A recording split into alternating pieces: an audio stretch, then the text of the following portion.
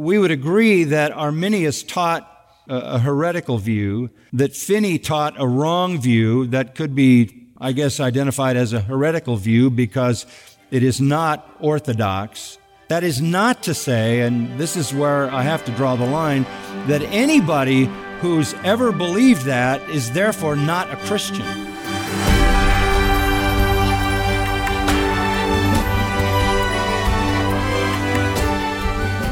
Welcome to Grace to You with John MacArthur. I'm your host, Phil Johnson. Even the most seasoned Christians, and certainly new believers, will come across Bible questions they don't know the answer to. Maybe it's a theological question like, why does God allow sin? Or it could be a question about current events or something in the world, and whether a passage in the Bible can help us make sense of it all and give direction and encouragement. Well, today on Grace to You, John MacArthur will consider challenging questions that came from his local congregation, maybe some of the same questions you have had. So let's get started. You're going to hear a member of Grace Community Church ask a question, and then John will respond. Hello, Pastor John. My name is Amor. Thank you for answering our questions. Hi. My question is, I'm a public school educator and recently had to be, quote-unquote, trained on the education code on transgender students that wants us to be affirming of their asserted gender identity. I had a student last year who was female but wanted me to call her by a male name, and I didn't want to do that. My question is, as a Christian, how do I submit to the government and maintain my integrity in that kind of a work environment? Yeah, I understand your position, and I just would give you, maybe this is as definitive as I can be.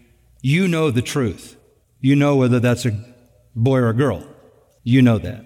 And you know that God ordained male and female. That's how He made them. So you want to find whatever path you can find to help the person trapped in that lie out. I don't know how that's going to play out in your school. I don't know, but I don't think you have any obligation to the federal government to propagate a destructive lie. That doesn't mean that you go to school and take an anti-transgender poster and put it up in your classroom.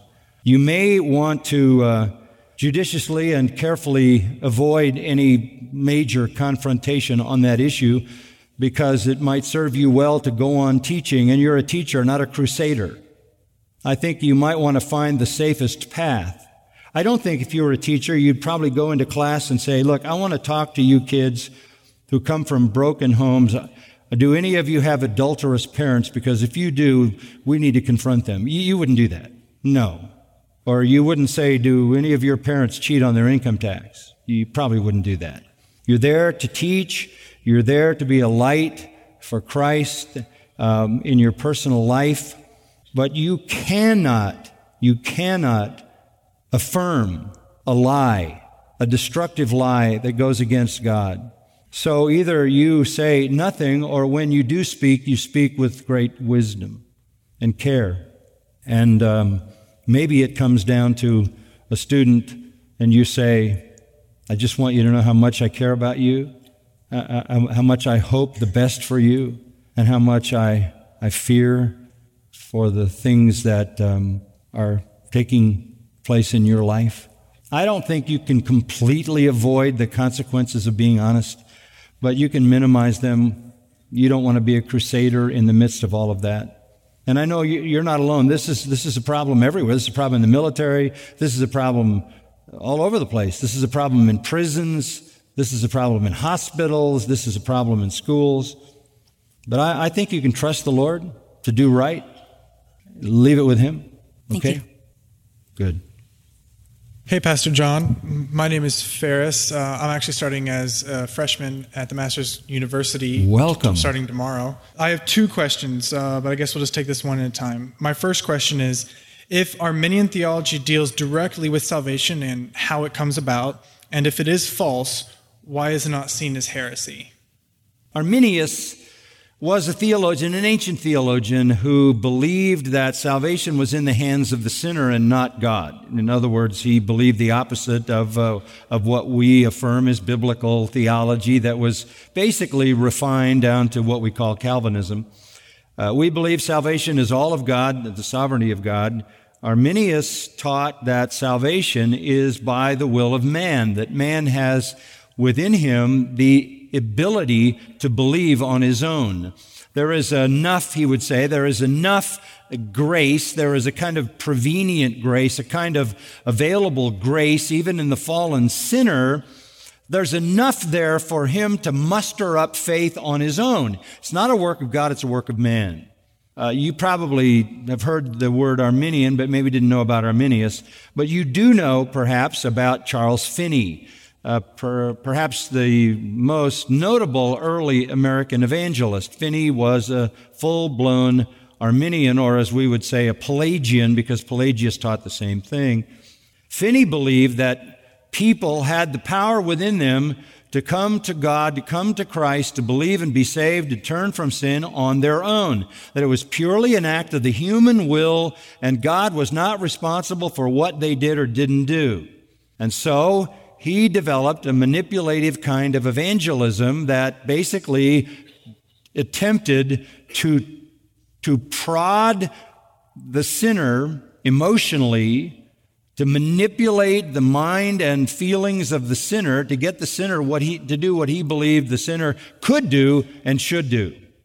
This was Finneyism. And of course, out of Finney's error came all kinds of cults. All kinds of cults. In fact, most of the American cults came out of the burned out area in New York where Finney functioned for so long.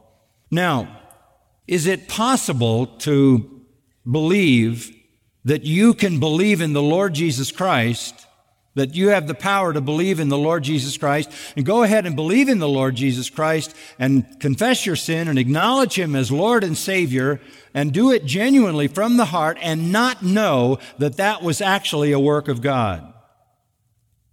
It is. It is possible. You wouldn't think it was utterly unaided, because even a person who's not sure where the power comes from or how much power and responsibility they might have on their own, even that kind of person knows you have to hear the gospel and would assume that God has brought the gospel into your life and to your attention and helped you to understand it. So that's what restrains me a little bit from saying anyone who held to an Arminian view might be holding to a heresy that, when you define a heresy at that level, would not be able to save people. I think there are people, even in churches today, who don't understand fully the sovereignty of God in salvation. They don't understand fully that it is a work of God in their hearts because they've never been taught that. But that doesn't mean God has not done the work and brought them to faith in Jesus Christ. So while we would agree that Arminius taught a wrong view, a heretical view, that Finney taught a wrong view that could be, I guess, identified as a heretical view because it is not orthodox. That is not to say, and this is where I have to draw the line, that anybody who's ever believed that is therefore not a Christian. Because even though they didn't understand the work of God, it was still the work of God, and they believed and were saved. Of course, Arminius and Finney and the others, Pelagians and even semi-Pelagians, would say you can lose your salvation. The good news is that even the people who believe you can lose your salvation can't lose their salvation. It is still the work of God. So, yes, that is a wrong view. That is a view that undermines the glory of God. And the big problem with that view is this. It is a wrong view of man. If you believe man has any capacity to come to God on his own, then you don't understand depravity. You don't understand fallenness. You don't understand what it is to be dead and blind. That's how the Bible defines a sinner. Without capacity, both unable and unwilling to come. So when you have the right view of man, which is that he is helpless and hopeless, unwilling and unable, then you know salvation has to be of God. So what really allows for people to believe that salvation is really man responding is an inadequate view of man. People can have those inadequate views, and God can overrule those, or are they maybe just novice enough in their understanding of the gospel that all they know is the gospel and they don't know anything else behind the gospel. They can still be converted. So we want to be careful that we don't take all those people and sort of assign them a place in perdition. Okay? Good question, Ferris. Thank you. Hi, Pastor John. My name is Paul. Hi, Paul. I was back and forth with this question, but I received some slight peer pressure through text message, so... So you succumbed to the pressure. Yes, I did. Okay. So with that being said, what is a biblical and Christ-proclaiming view of Charlottesville, Virginia, and all that's happened recently? Sure. I'll give you a biblical view of it. The human heart is desperately wicked. And the human heart is hostile toward God and self-centered and proud and selfish and angry. What Charlottesville simply demonstrates is that fallen humanity is corrupt. All I see in that is the justification of anger. Look, that's not about slavery. That's not about something that happened 200 years ago. That's an opportunity for angry, hostile, self-willed, selfish people to explode and feel good about it. Because they can get away with it when there's enough of them, too many of them to stop. No one tolerates white supremacists. When I was down in Mississippi years ago, I was arrested by those kinds of people for preaching the gospel in black high schools, and I was put in jail, and they took all my money away. I know that. I was with the black leaders in Jackson, Mississippi, when Charles Evers, Medgar Evers' brother, Charles was the first black mayor in the South. His brother Medgar was the first martyr of the civil rights movement. He was killed. I was in the room when Martin Luther King was assassinated with those black leaders. And we went to Memphis, and I stood on the blood spots on that motel with those men. And I stood in the little bathroom on top of the toilet where James Earl Ray shot him out the window. Those men were my friends. That was my community. I couldn't buy groceries in that town when I got back. In Mendenhall, Mississippi, I couldn't eat in a restaurant. I've seen all that. That's not what's going on there in Charlottesville or any of these other demonstrations. This is the wretched, fallen human heart feeling like it can rise to any level that is not completely controlled. And let me tell you what gets you there. Number one, the human heart is evil. War is in the heart. Men will kill. That's how they function. But God has built 3 restraints into society. Restraint number 1 is in the individual, and it's the conscience. But the conscience reacts to a moral law. So if you have a whole generation of young people that have been taught a twisted, perverted, inverted, upside down, and backwards moral law, then their conscience can't function. The conscience is simply a recognition mechanism that says that's wrong, that's right, that excuses and accuses. But it only can function where there's a sound moral law written in the heart. So you have a whole generation of these people, this generation, who have had a totally perverted sense of what morality is. And the dominant part of this new morality is, I'm the most important person in the world. It's all about me. It's the selfie culture. So conscience is now crippled. Secondly, God put fathers and mothers in a family to bring a rod to discipline people in order to subdue their evil. If the family is destroyed and the family breaks down, then you have no control over those people. So conscience can't function because the moral law has been literally destroyed. Families don't function, so there's no discipline learned. There's no sense of what is right, what is acceptable behavior. And the only institution left that God ordained was the police. And the police were given a sword to subdue those who do evil. When you assault the police long enough that you diminish their authority and the sense of fear and the sense of reverence that a society has to have for those who police them, then all hell will break loose. Conscience isn't functioning, family's not functioning, and the police have been stripped of their powers in the social consciousness. You literally have unleashed the human heart at its worst level. This is not about race, and this is not about what happened in America in the past. No one can tolerate white supremacists. No one can tolerate the Ku Klux Klan. One of my dear friends, John Perkins, his brother was killed in front of him by the Ku Klux Klan in the street. No one can tolerate that. That is just one manifestation of the evil of the human heart.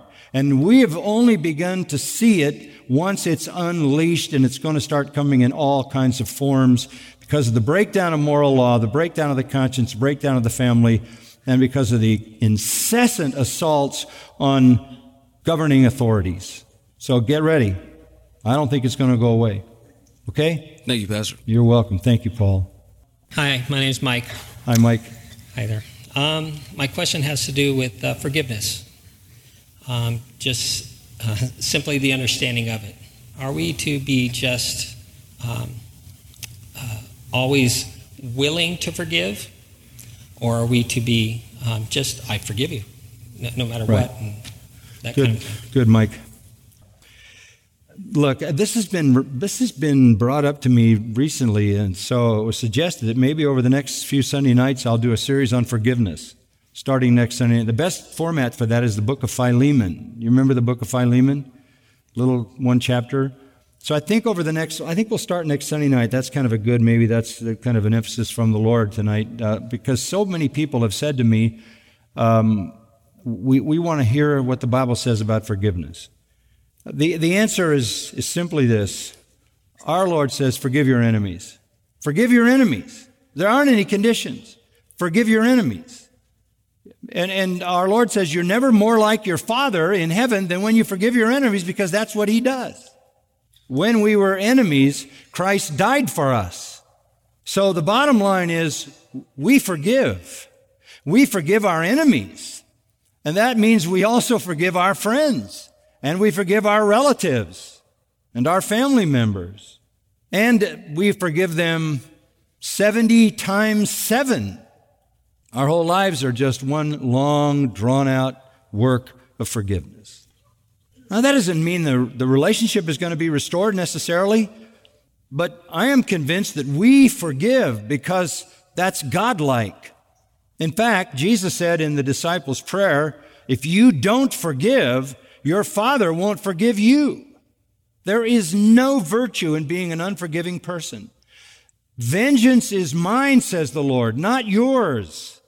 You don't need to do the damage to people. You don't need a pound of flesh. You don't need to get yours. You don't need to retaliate. When Jesus was reviled, He reviled not again.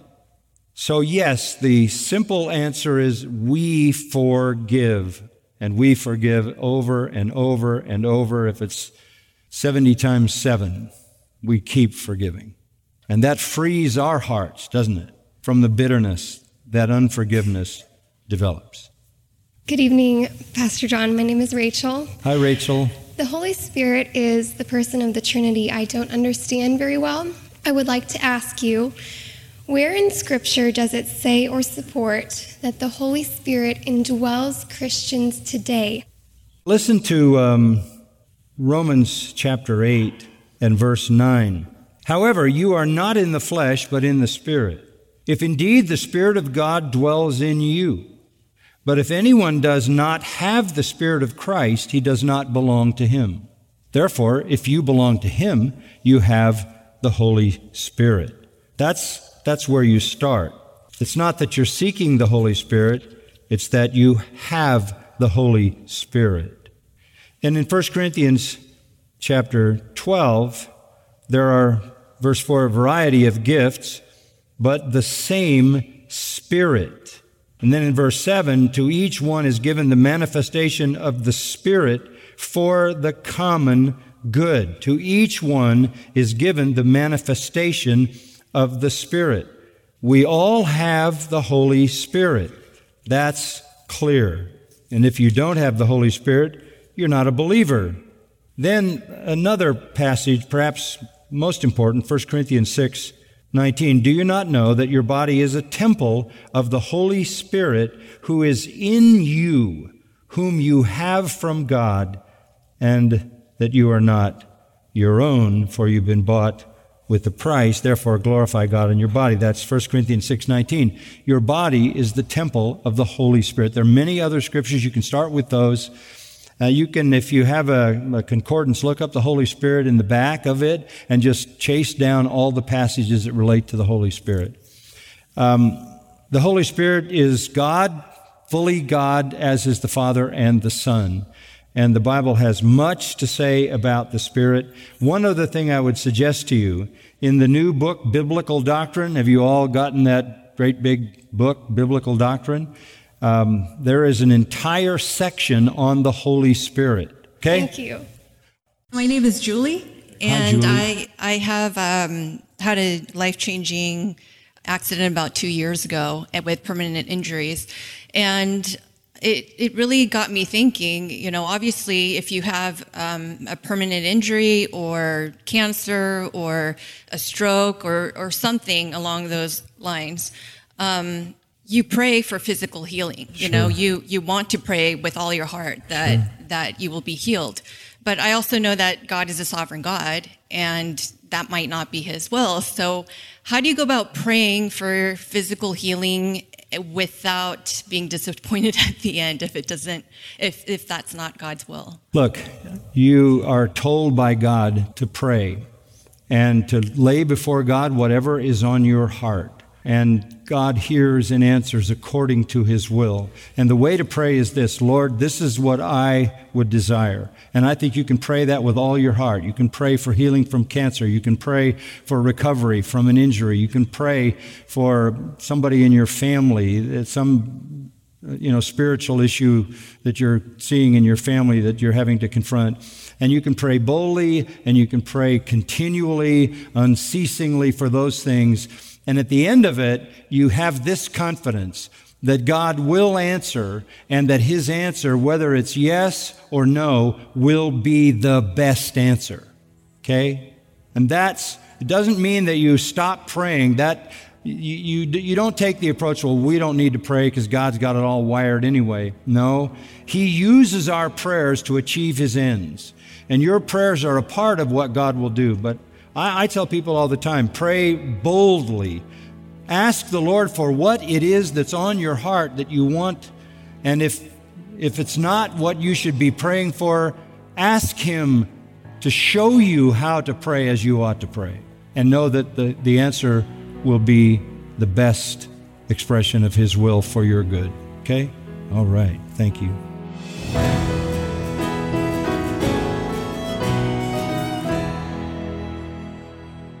That's John MacArthur, Chancellor of the Masters University and Seminary, as he fields questions from members of his local congregation in Sun Valley, California. It's part of a special Q&A edition of Grace to You. If there's a downside to a Q&A session like today's, it's that time is short. You can't answer all of the questions people have. And I know, John, you're concerned that people get the answers they need to their Bible questions. And the key there, of course, is a steady intake of Scripture. Yeah, the reason that we don't get very many questions answered is because I give long answers, right? Yeah, but thorough and instructive, which is great. If you're gonna give a biblical answer, you have to create the context of the question. You have to create the context of the text. But I love doing this with people. But it's helpful, and sometimes I say this, have you, what Jesus said, have you not read? Have you not read? You're asking me questions that are answered in the Bible. You don't need to go through life looking for the answer man to answer your questions. They're answered in the Bible. And that's the kind of the irony of it. When people ask me questions, they're expecting me to give them an answer from the Bible. Right. Nobody wants my opinion. Nobody cares about my opinion. I don't even care about my opinion. So you have all the truth that you need at your disposal in the Word of God. It's being able to access it, though, isn't it? So let me mention this today, and it's really important. I hope you have a copy of the MacArthur Study Bible. Why do I say that? Because it has about 25,000 footnotes on virtually every passage in the entire Bible from Genesis to Revelation explaining the text. In fact, sometimes when I do a Q&A, I could actually open my own study Bible, go to a text, and read the notes because I've given the answer in the text. I do that when I'm in a Q&A. I use your study Bible.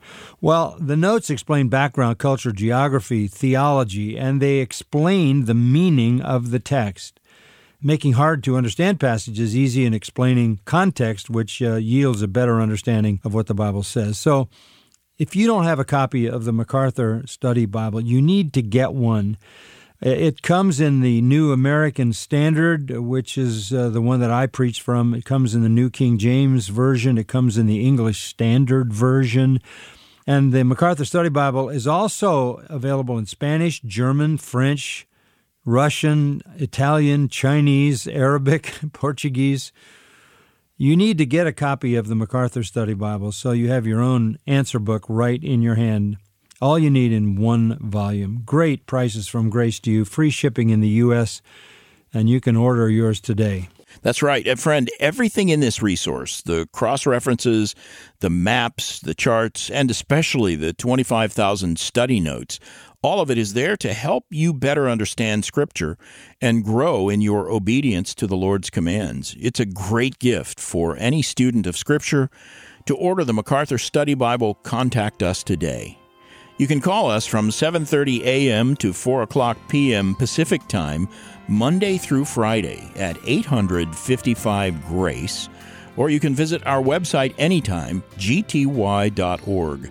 As John said, the MacArthur Study Bible is available in the English Standard Version, the New King James Version, and the New American Standard Bible, as well as several non-English translations. With free shipping and reasonable prices, we're sure to have an option that meets your needs. Again, to order the MacArthur Study Bible, call 855-GRACE or shop online at gty.org. And if you'd like to put the MacArthur Study Bible on your phone, let me recommend our app called simply the Study Bible. It includes multiple translations of Scripture, and it gives you immediate access to the resources on our website, blog articles, devotionals, and sermons, and much more. And for a reasonable price, you can add the study notes from the MacArthur Study Bible. The Study Bible app, it's just one of thousands of resources available free of charge at our website, gty.org. And now, on behalf of John MacArthur, I'm Phil Johnson, reminding you to watch Grace to You television this Sunday, and then be with us next week for more verse-by-verse Bible teaching. It all starts Monday with a half hour of unleashing God's truth one verse at a time on Grace to You.